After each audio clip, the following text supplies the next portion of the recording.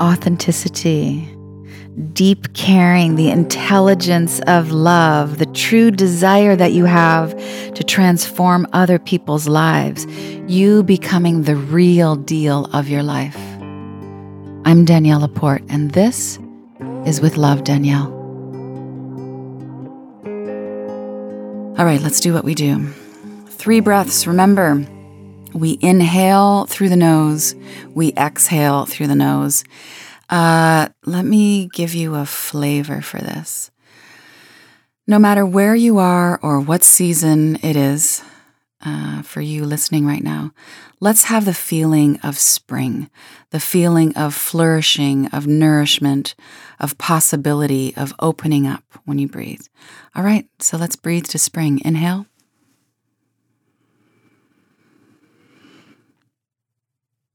Fully exhale. Go at your own pace if you want. Inhale through the nose.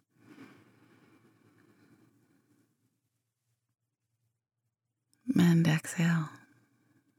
Feel the sweetness. Full inhale.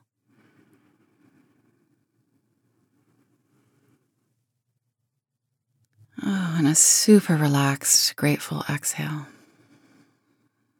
Breath, nectar. Shall we start with a poem? Let's do it. This is called For God and All My Friends, because I wrote it for God and all my friends. You told me I was the Merkaba, and I closed my eyes to dream on that.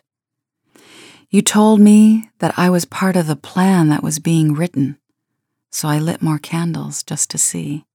You said, you are nourished, you are protected, you are loved. And so I spoke my vows. And it's true, your greatness is ineffable, but I know you word for word, my true love.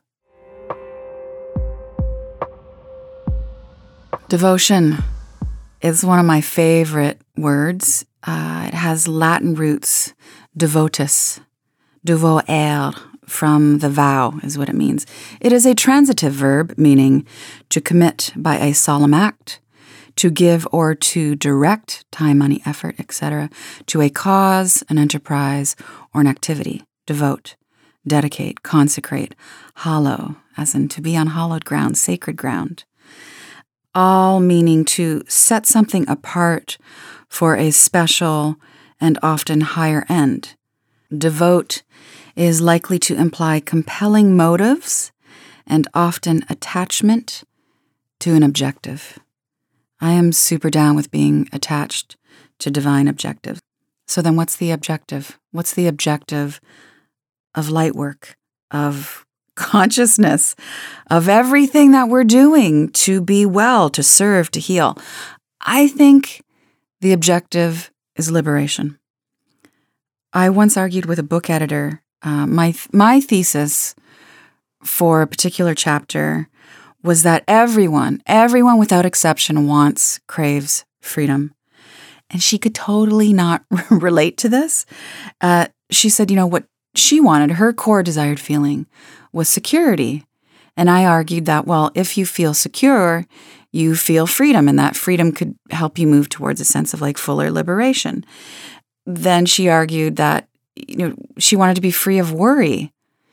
Yeah, sister, if you're free of worry, then that's about a general craving for freedom, and that leads you to liberation, So we went on this merry-go-round of emotions, and I'm still holding my ground. I think that, I know that countless mystics throughout time agree that the reason for our spiritual endeavoring, our spiritual devotion, is liberation and only liberation. The work of it, the work in the light work, creates a freedom from afflictive states, afflictions, anxiety. Selfishness is its own kind of affliction. Shallowness, insecurity, always comparing ourselves to other people. That's an affliction. Restlessness, that lack of peace. I think one of our greatest afflictions, actually, is making all relationships transactional. So instead of the relationship being truly relational, that flow, I give to give because it feels good to give. I give to serve. I think we're really in this epidemic of, I'm going to give you something and you're going to give me something. And, social media is just feeding that. Follow me and I'll follow you. No. That's an affliction. It's an afflictive state. Always on the take instead of the give, yeah. Liberation from fear. Who wants that? Liberation from restrictive ideologies. Liberation from illusion, from suffering, from the anxiety that's caused from not being your true self. So then here's the question. I'm going to ask you a few doozer questions this session. Do your beliefs liberate you? Do your beliefs liberate you? Is what you are investing your faith in, your trust in, your belief, your ideology, is that helping you to be more of you? Is it giving you more peace, or is it restricting you? Is it making you behave and obligate? I believe that we will live many embodiments, many incarnations. That is a belief that guides a lot of my thinking, and that belief, in particular, liberates me. That belief helps me see meaningfulness in pain and suffering. Doesn't mean I'm okay with the pain and suffering. Doesn't mean I want any more of it for myself. It doesn't mean I don't want to end it for other people. But I can maybe see some order in the chaos, and I can leave lots of room for mystery. I have a fundamental belief that I deserve to be loved. I deserve to be fulfilled. I deserve to be prosperous. Everybody deserves this. Fundamental belief that this is a human deservedness. Is that a word? And of course, I run into snags with this. I have doubts and I have fears. And I think, fundamentally, every snag around self-worth is, I don't think it matters how enlightened you are, how much you practice. The fear is typically coming from a place of not fully and entirely, in a fluid way, loving yourself. Part of my work, my own practice, is to rinse away that kind of ridiculousness, that contraction that happens sometimes when I move into a desire that's full and juicy. But essentially, I go back to the bedrock of my belief, and that says, yeah, baby, you want it? You got it. Does the belief in sin liberate you? For myself, the concept of original sin is something that I have had a really difficult time accepting. I accept that I will never accept it. It hit me when I was about 6 years old, Catholic school, Father Flynn explaining to us that we were born with original sin, the mark of the sinner on our forehead. And I remember, I was in St. John's Church in Woodsley, Ontario, little tiny stick town. And I remember actually touching my widow forehead, thinking, is there something there I haven't seen? How could I be born with original? I didn't do anything. How could any of us? I just knew fundamentally it was wrong. Do you believe that you have to earn your keep here? And does that belief make you feel expanded or contracted? Does that belief, the belief that you might have to earn your keep while you are on this planet, does that make you feel supported or behind the eight ball? Do you believe that there will be a judgment day? If so, how liberating is that? Do you believe in luck, mercy, genetics? Personally, I believe that you are not your genes. Do you believe in fate? or destiny. I'm not a big fan of the notion of destiny. I support you if you're down with destiny. I think when we come down, we have agreed to certain things. There are contracts that are put into place. It does not mean that those contracts are unbreakable, because, reminder, my bedrock belief of, yeah, baby, you want it, you got it.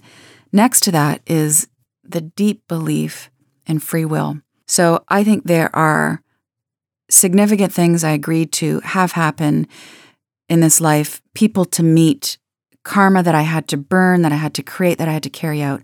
But all of that is still my choice, conscious or unconscious, in this incarnation. Yeah, so I believe in free will. Angels? Yeah, anybody? Aliens? The inherent goodness of humanity. Do you believe in the inherent goodness of humanity? There's a lot of liberation, I find, in that, to essentially, fundamentally trust people. Because when you believe in the goodness of humanity, then you are going to be more expressive. That faith is going to dare you to show up, to trust that you will be held and received. It doesn't always work out that way. Do you believe in oneness, consciousness? Does that give you comfort and expansion? Yeah? Next question. What did you once believe that you now think is silly or ridiculous? I will go first on this one.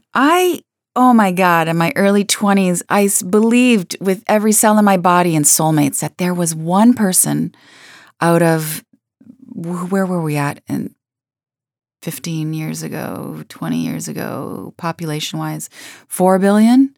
I believe there was one perfect, to the T, man for me out of all these billions of people. And it was just unbreakable destiny. And all of my cosmic crew was working round the clock to unite us. I no longer believe that. And that is not coming from a place of heartbreak or cynicism.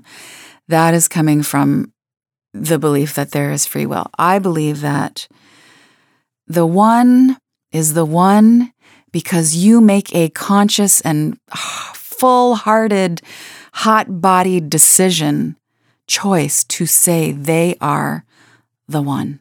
I also believed, I don't think I was conscious of this, but I believed that there were a lot of shortcuts to becoming more spiritually adept, is the right phrase, to becoming more powerful. I thought there was a way, before the term hacking, there was a way I could hack my way to mental clarity, to embodiment, to I thought I could hack my way to being more psychic and intuitive. And yeah, I can tell you now, in my experience, there are no shortcuts to initiation. Liberation is not necessarily the same as progress or making changes. When we are on the path of fixing and improving what we think is broken in order to gain access or approval from other people or a deity or a higher God, God herself, God himself. I mean, growing up Catholic, I was indoctrinated in that ideology, but that visual of a male Godhead figure that was keeping score. And I thought that, by the time I had rinsed the shackles of Catholicism from my psyche, that I was liberated and that I wasn't trying to gain access into any particular club, but the club changed. Really, I just replaced that image of a male god in white robes with the Dalai Lama and my yoga teacher. And I could see how I was still trying to create good karma and polish my halo to be deemed enlightened. And I'm not talking about enlightened in the sense of, I have reached nirvana and I don't really need to be here anymore and I have all the answers. But I think you get what I mean. Just more hip to the cosmos and illuminated. We can make big dramatic changes. We can lose the weight. We can make the money. We can do the yoga. We can even become a better time manager. I could learn how to cook. That would be some real fucking progress. But if we don't feel free, what's the point? I mean, what's the point of me learning how to use spices? There is no point that I can think of. There's a notion from Krishnamurti. He's my philosopher crush.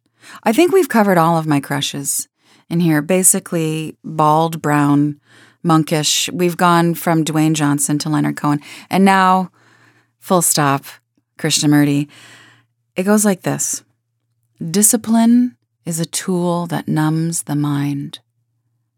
Oh, whenever I can pull this one out, I'm so gratified. Discipline is a tool that numbs the mind.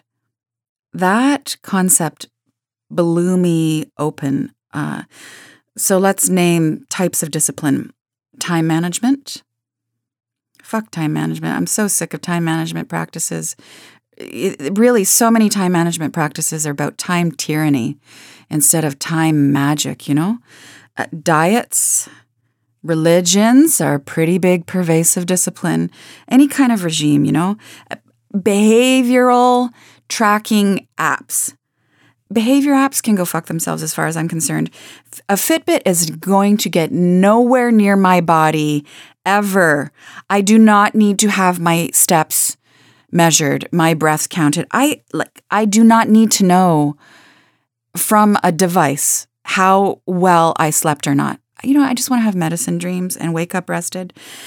Anyway, yeah, goodbye measurements. Metrics, so many metrics as far as I'm concerned at this point can just suck it. Your truth will set you free. I think we all know this.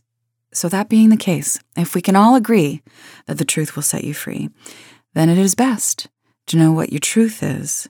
You have to look into your beliefs. You have to consider unbelieving more than a few lies that have been holding you back.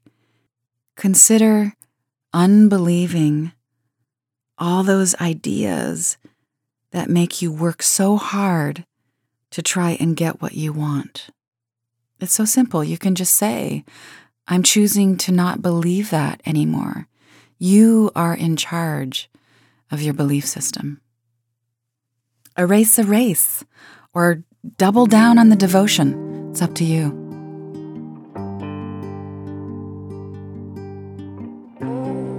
Here's a question from Deanne Kano.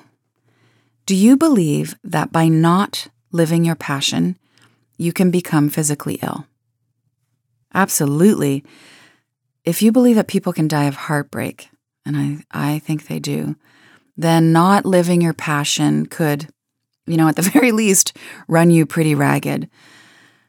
I think the virus of compromise, that's a good one. The virus of compromise can make you very, very ill. And the cure is to prioritize your joy. Passion is a form of soul medicine. And, you have to make a living and you got to prioritize, but yeah, live it fully. Question, do I believe in aliens? I am an alien. Next question, how do you tell a poser from a true spiritual teacher? Yeah, I love this one. Well, I am always listening for someone's real story. My experience has been that true teachers freely share their backstory. You're not going to have to go digging into their history to find out who they really are, what their hard knocks were. And a real teacher, true teacher, and let me identify this as a spiritual teacher with spiritual integrity, They tend to speak really honestly and fairly frequently about their personal and genuine pain and struggle. And I see a pattern in that type of pain that they have been through and are going through, their pain feels very isolating to them. And at the same time, it's very connected to their love of humankind, And for me, I what I hear with true spiritual teachers is that they speak very modestly and reverently of the gifts that came in with them, that they have now, the gifts that they got from their struggle and their search. They're not positioning themselves to be more special, more insightful, more dynamic, because they were able to turn their hardship, their heartbreak, their breakdown, their near-death experience into a gift to share with other people. I mean, generally there's this kind of tone of like, that shit thing happened and I got through it, and now I would like to help you get through the shit that you're in. Yeah, and I think a true spiritual teacher is not just reorganizing, repackaging, or repurposing other people's ideas and philosophies into a new shiny brand and shouting very loudly about it. They took their own path into deep inner knowing. And when they got inside, they found the universe. They found the commonality.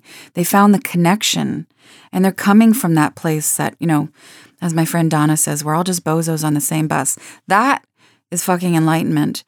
And even though a true teacher is going to stand on other mystical ideas and methodologies and teachings, their how-tos, their teaching of how Eastern mysticism or whatever it is can be applied is coming from their own experience of living through it, of applying it, and getting some, for lack of a better word, results. And they are certainly not solely driven by clicks or cash. Here's the bottom line. I think the true teacher isn't all about preaching. They're practicing. I also want to say here that, in the spirit of being awake, of being discerning, I mean, really for me, consciousness is so much, the light is so much about discernment. You bring that light down and you can see what's what and who's who. Metaphysical skill does not guarantee spiritual integrity. So, there are lots of people who can heal people. They can help you remove the tumor with their energy work. They can see future possibilities. They can see into the crevices of your auric field and tell you deeply how you feel, how you may have lived in a past life, and it's ringing all your bells. And they may have like bona fide mad skills esoterically. And I believe in great healers. I believe in the capacity for profound and extensive insight. I am down with the exquisite gifts. But stay awake. You've got to look behind the curtain and determine the purity of intention with that healer, with that wizard, with that guru, with that teacher. So let me say it again.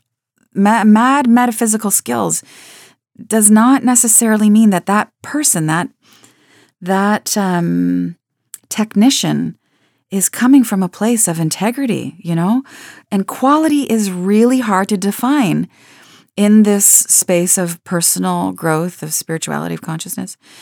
So here's the call. This is the invitation. This is the demand. You must learn to see with both your heart and your intellect. You've got to follow the cues of your body. You've got to listen to the doubt. And you are going, and this is what I think, spiritual maturity is. As you move through all of the people who are here to support you and to teach you, the spiritualists and the frauds, you are simultaneously going to be cultivating faith. And I mean faith with a capital, faith. And at the same time, you must question ceaselessly. And I have been duped. I have fallen for and believed in and shelled out the cash and shared my connection for fucking posers. And I am grateful for that experience.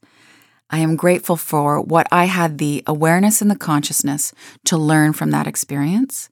I am grateful for the friends who supported my ridiculousness and my coming to the light side through various experiences with charlatans and people with the gifts who didn't have the best intentions.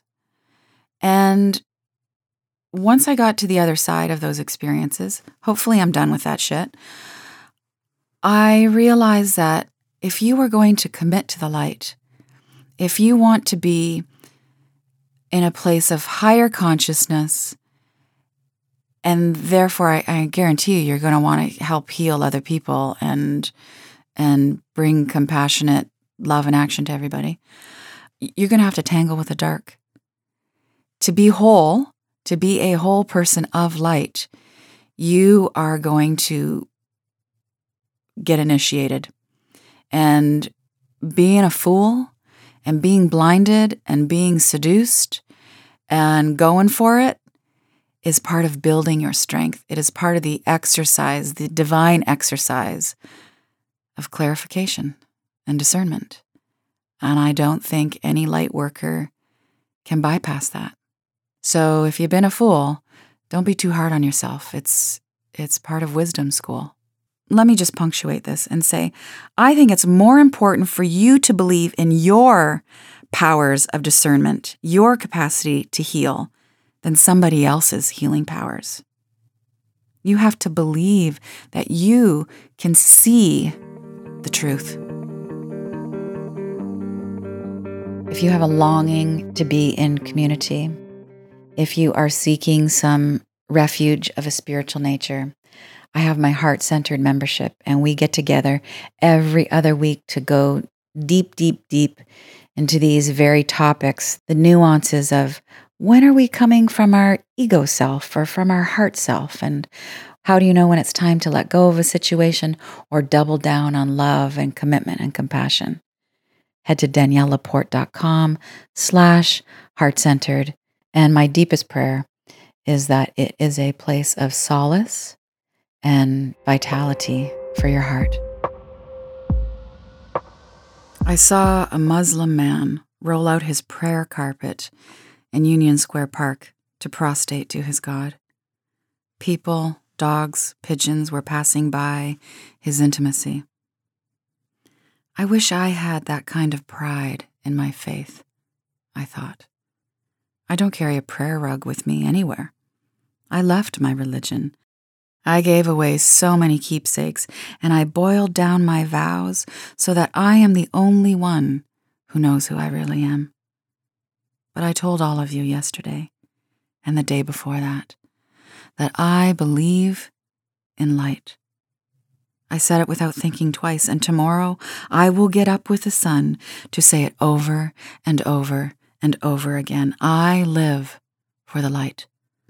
I promise. I wrote that poem because I was so touched by that visible act of devotion, to be so focused and committed in such a public way. I was so moved by that man in the park. And then I thought to myself, what flag do I fly with such pride? Would I do that? I don't know. I think what I'm doing now will have to suffice. All right, another big question for you. What are you praying for right now? What are you praying for right now? And why? And how? One of my Sufi friends told me that there's nothing to pray for anymore, that you get to a point in your spiritual development that you just stop asking. And when he told me that, it was late at night, and I think there was some vodka involved. I know there was vodka involved, and I didn't really get it at the time, but it got me thinking, and here I am now. I used to pray to sweat blood as a little girl. This is little Danielle, Catholic schoolgirl. I prayed all the time. I prayed to Saint Anthony, who is the patron saint of lost things. I was looking for my silver bracelet that I had lost on the railroad tracks. Dear St. Anthony, please, please.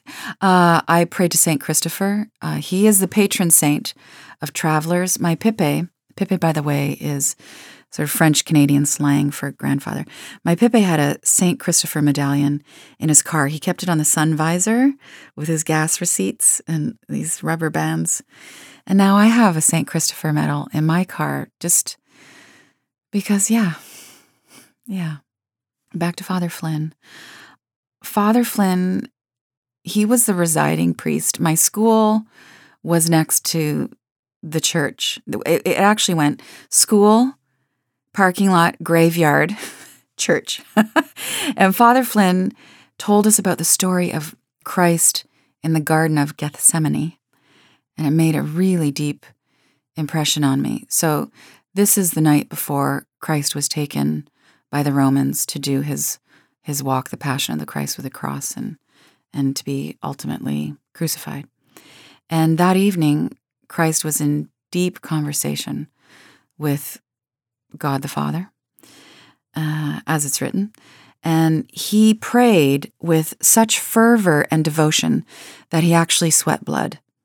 And I thought this was just so cool and phenomenal. So I kind of put this on my to-do list. Pray so hard I sweat blood. And I was going to prove my praying prowess, my goodness as a Catholic girl by accomplishing this feat myself. And so I would lay in bed every night for weeks and I would just give it my all. And I would pray. I would imagine that I was like this helium balloon and I was just filling myself with prayer. And I just wanted to float up with devotion or bleed. And I would plead with God to give me the power. And, all I could manifest was just sweaty palms. Not one drop of blood, My relationship to prayer, of course, has transformed over the years, but it's transformed in parallel with my relationship to life itself.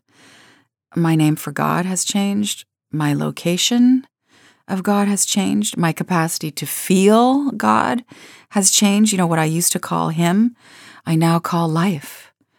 And, I do invoke the Supreme God before I meditate and pray. I have a list, a long invocation list. I call for support, the Supreme God, the Divine Father, Divine Mother, stellar centers, and the list goes on. Avatars, ascended masters, yeah. Where was I going on that trip? Yeah, so I used to see rungs on a ladder of evolution and proving, and now I see it more as a hologram. And what I used to see as being out there, something that other people had, I now see everybody to have. So God is still a useful terminology for me, but it's so much vaster than I was led to believe. Emphasis, underscore, uppercase and bold on believe. And as my perception of Godness shifted, or more accurately, as my perception of God expanded, I noticed that I was becoming really uncomfortable with praying. And part of that discomfort came from the issue that I was wondering, if I believed that God was everywhere and in all of us, then who was I praying to? And if I believed that my true Buddha nature, you can see the conflict already. If my true Buddha nature was joy, then why did I need to pray to get back to my true nature If I believe that everything was progress and that the universe, as Einstein said, is this expanding bubble, that we are always moving forward, then why was I bothering to pray to get ahead in anything?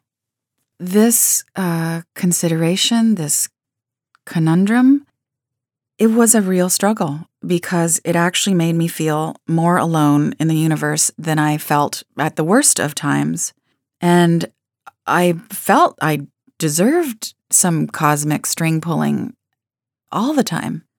So I stopped making formal asks of life. I rather intentionally went on a request fast. And at the same time, interestingly, I stopped formally meditating for a long period of time. Long period of time meaning for a good year and a half. And that was very intentional. It wasn't like, when you don't go to the gym for a week and the next week and you just stop going. I really declared that I was not going to sit in lotus position or pick up mala beads or watch my in-breath for possibly forever.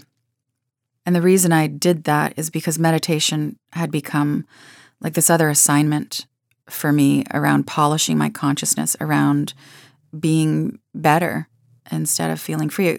Meditation had a direct correlation to me with achieving in the inner worlds. And who knew I was going to eventually create my own meditation programs? So there I was not praying. I was not meditating. I had concerns that I was going to really drift from my source, from source itself, capital S. And I didn't.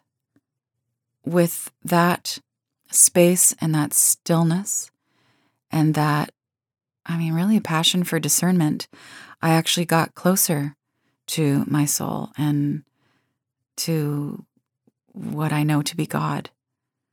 So since I was no longer, looking up at the sky asking for stuff, and I didn't have a meditation to calm my mind, and I still very much wanted to get what I wanted, I got into the habit of making declarations. So it went like this. I would say to life, this is what I know for sure. I want this situation to work out. I am declaring, I want to feel joy.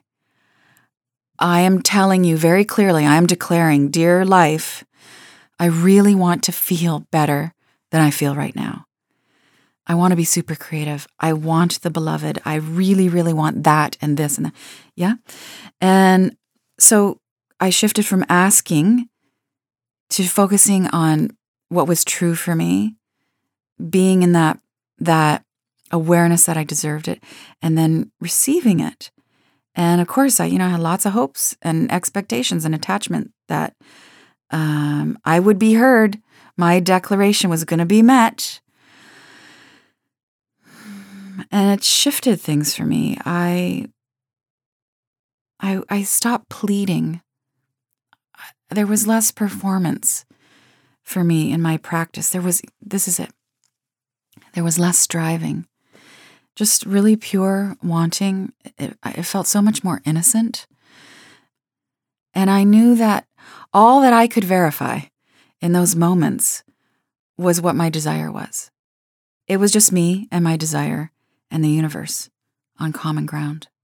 It's not a hierarchy. It wasn't about the waiting game. It wasn't about my good behavior or karma or the law of attraction. It was this belief that life wants me to have what I truly want in all ways, and that my desire is a prayer. Life is always listening to hear what you want, but you have to believe you deserve to have it, or I don't think life can deliver it to you, at least not with ease. So this brings us back around again to beliefs.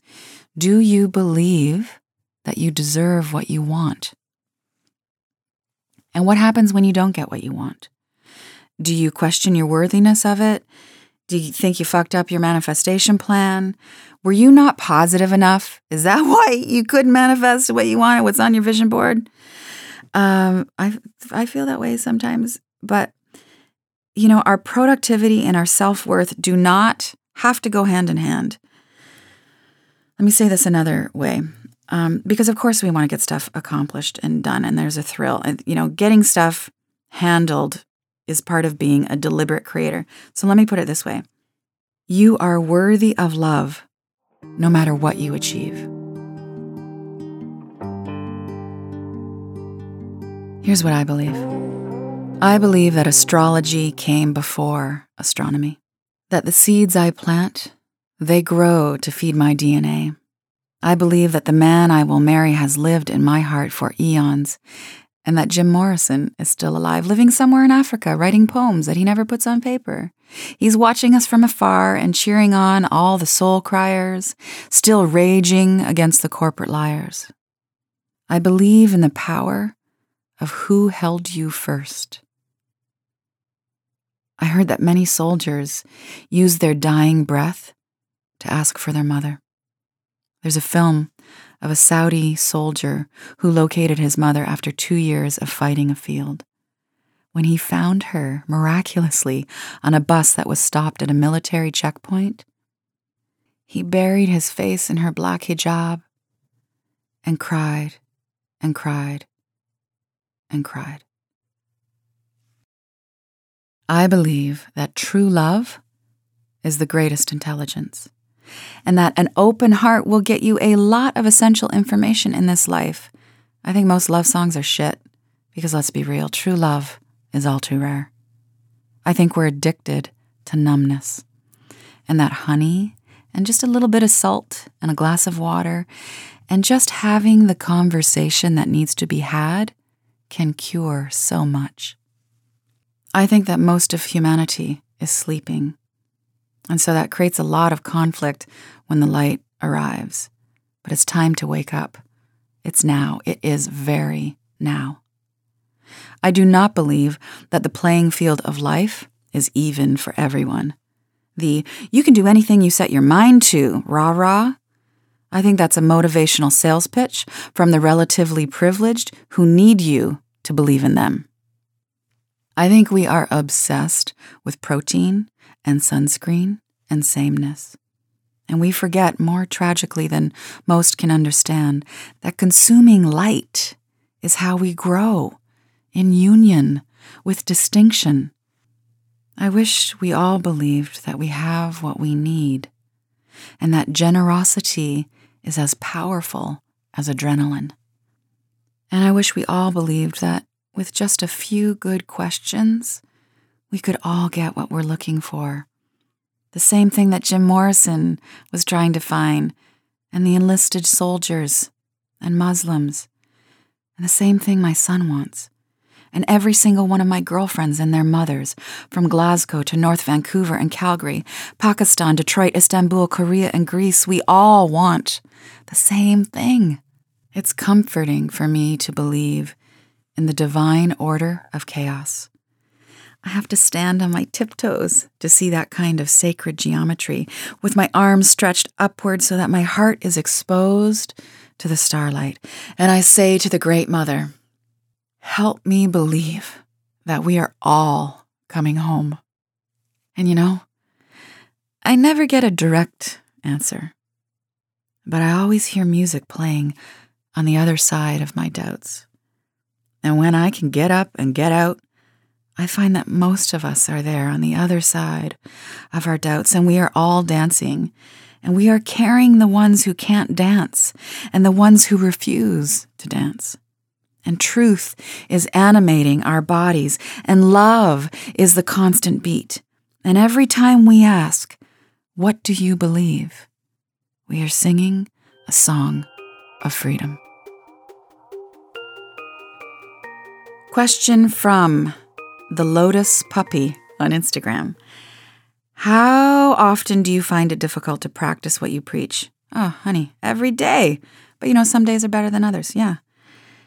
Is there advice that you regularly give out that doesn't work for you?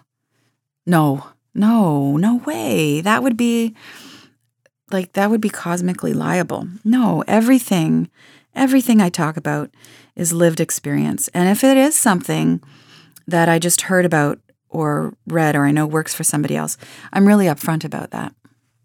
Is there advice that you regret giving? Well, I had a friend who broke up with his lady. So let's just say it was in June. And then he broke up with his girl in June. And he came to visit me in July. And he was staying at my place. And I was like, dude, I am so glad you broke up with her because she was just not a fit. And you can do so much better. And then on that visit, he shows me this ring that he had gotten for her. And they were getting back together. And I was like, I'm an asshole. She is great. Yeah. So I'm never celebrating breakups again, unless I know they're for like sure, because they're now married with 2 kids. But as for the life improvement kind of advice, do I ever regret it? Oh God, yes. Yeah. I've said this often that I want to burn everything I ever wrote before noon today because I think it could be deeper, wiser, better. Because things that I wrote 10 years ago, that's where I was at 10 years ago. Here's the thing. I don't have regrets, really. I just get the major cringies sometimes when I hear shit I have said before. But I know that people hear what they need to hear when they need to hear it. And that where I was 10 years ago in terms of developing myself or my creativity and my business might be exactly where someone is on their journey. And it's just like a perfect fit. Yeah. And at the end of the day and the beginning of the day, I just have to keep showing up and trying to serve with what I've got in that hour. Yeah. This is a good time for some Walt Whitman. Re-examine all that you have been told in school or church or any book and dismiss whatever insults your own soul, and your very flesh shall be a great poem. Leaves of Grass. Let's do one more question. How important do you think it is to know about your past lives? Not that important anymore. I don't care about my past lives. Here's why.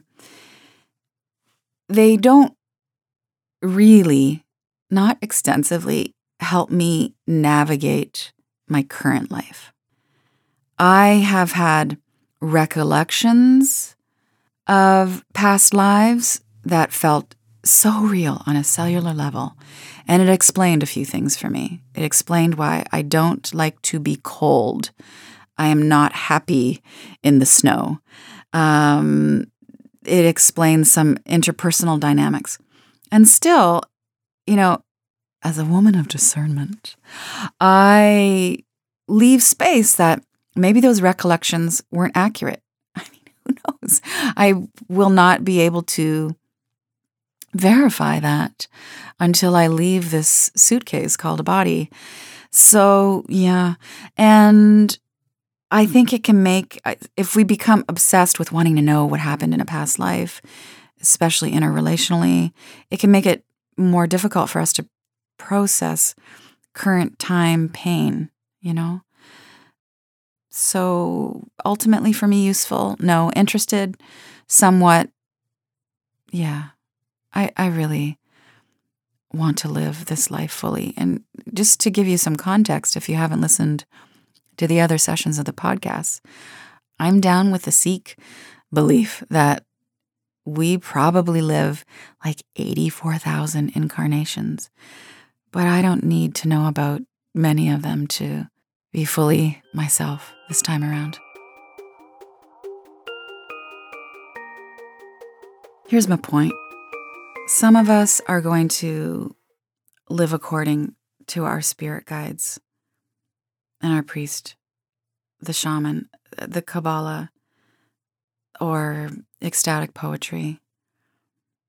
Some of us are going to sweat and go to spin class. We're going to study scripture. We're going to sit in lotus on the cushion. We're going to drink green juice. We're going to make love. We'll make millions. We will marathon. We will mother.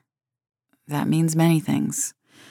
We may fire breathe our way to the higher love emphasis on higher, emphasis on love. Our fulfillment, our liberation stems from our motives of doing all of that seeking, all of that devoting. It's not how we seek spiritual growth. It's why we seek it. And we need to examine what we believe, why we believe it, where it came from, and figure out what we are going to burn down, renovate, and give our deepest devotion to. And here's the good news. At least I think it's good news. I think this is the work of a lifetime, and we should never stop questioning. Listen to me. I am one of you, desirous, broken, open, perpetual. Do this. 1. Name your God. Name your God before the night comes, because the night always comes. 2. Sing out the name of your God. Sing it now and sing it loud while you can still recognize your original voice. 3. Then bring your holy mouth to love and ask for what you want. She was born for the sound of your desire. Thank you so much for listening, for feeling, for spreading the word. With love.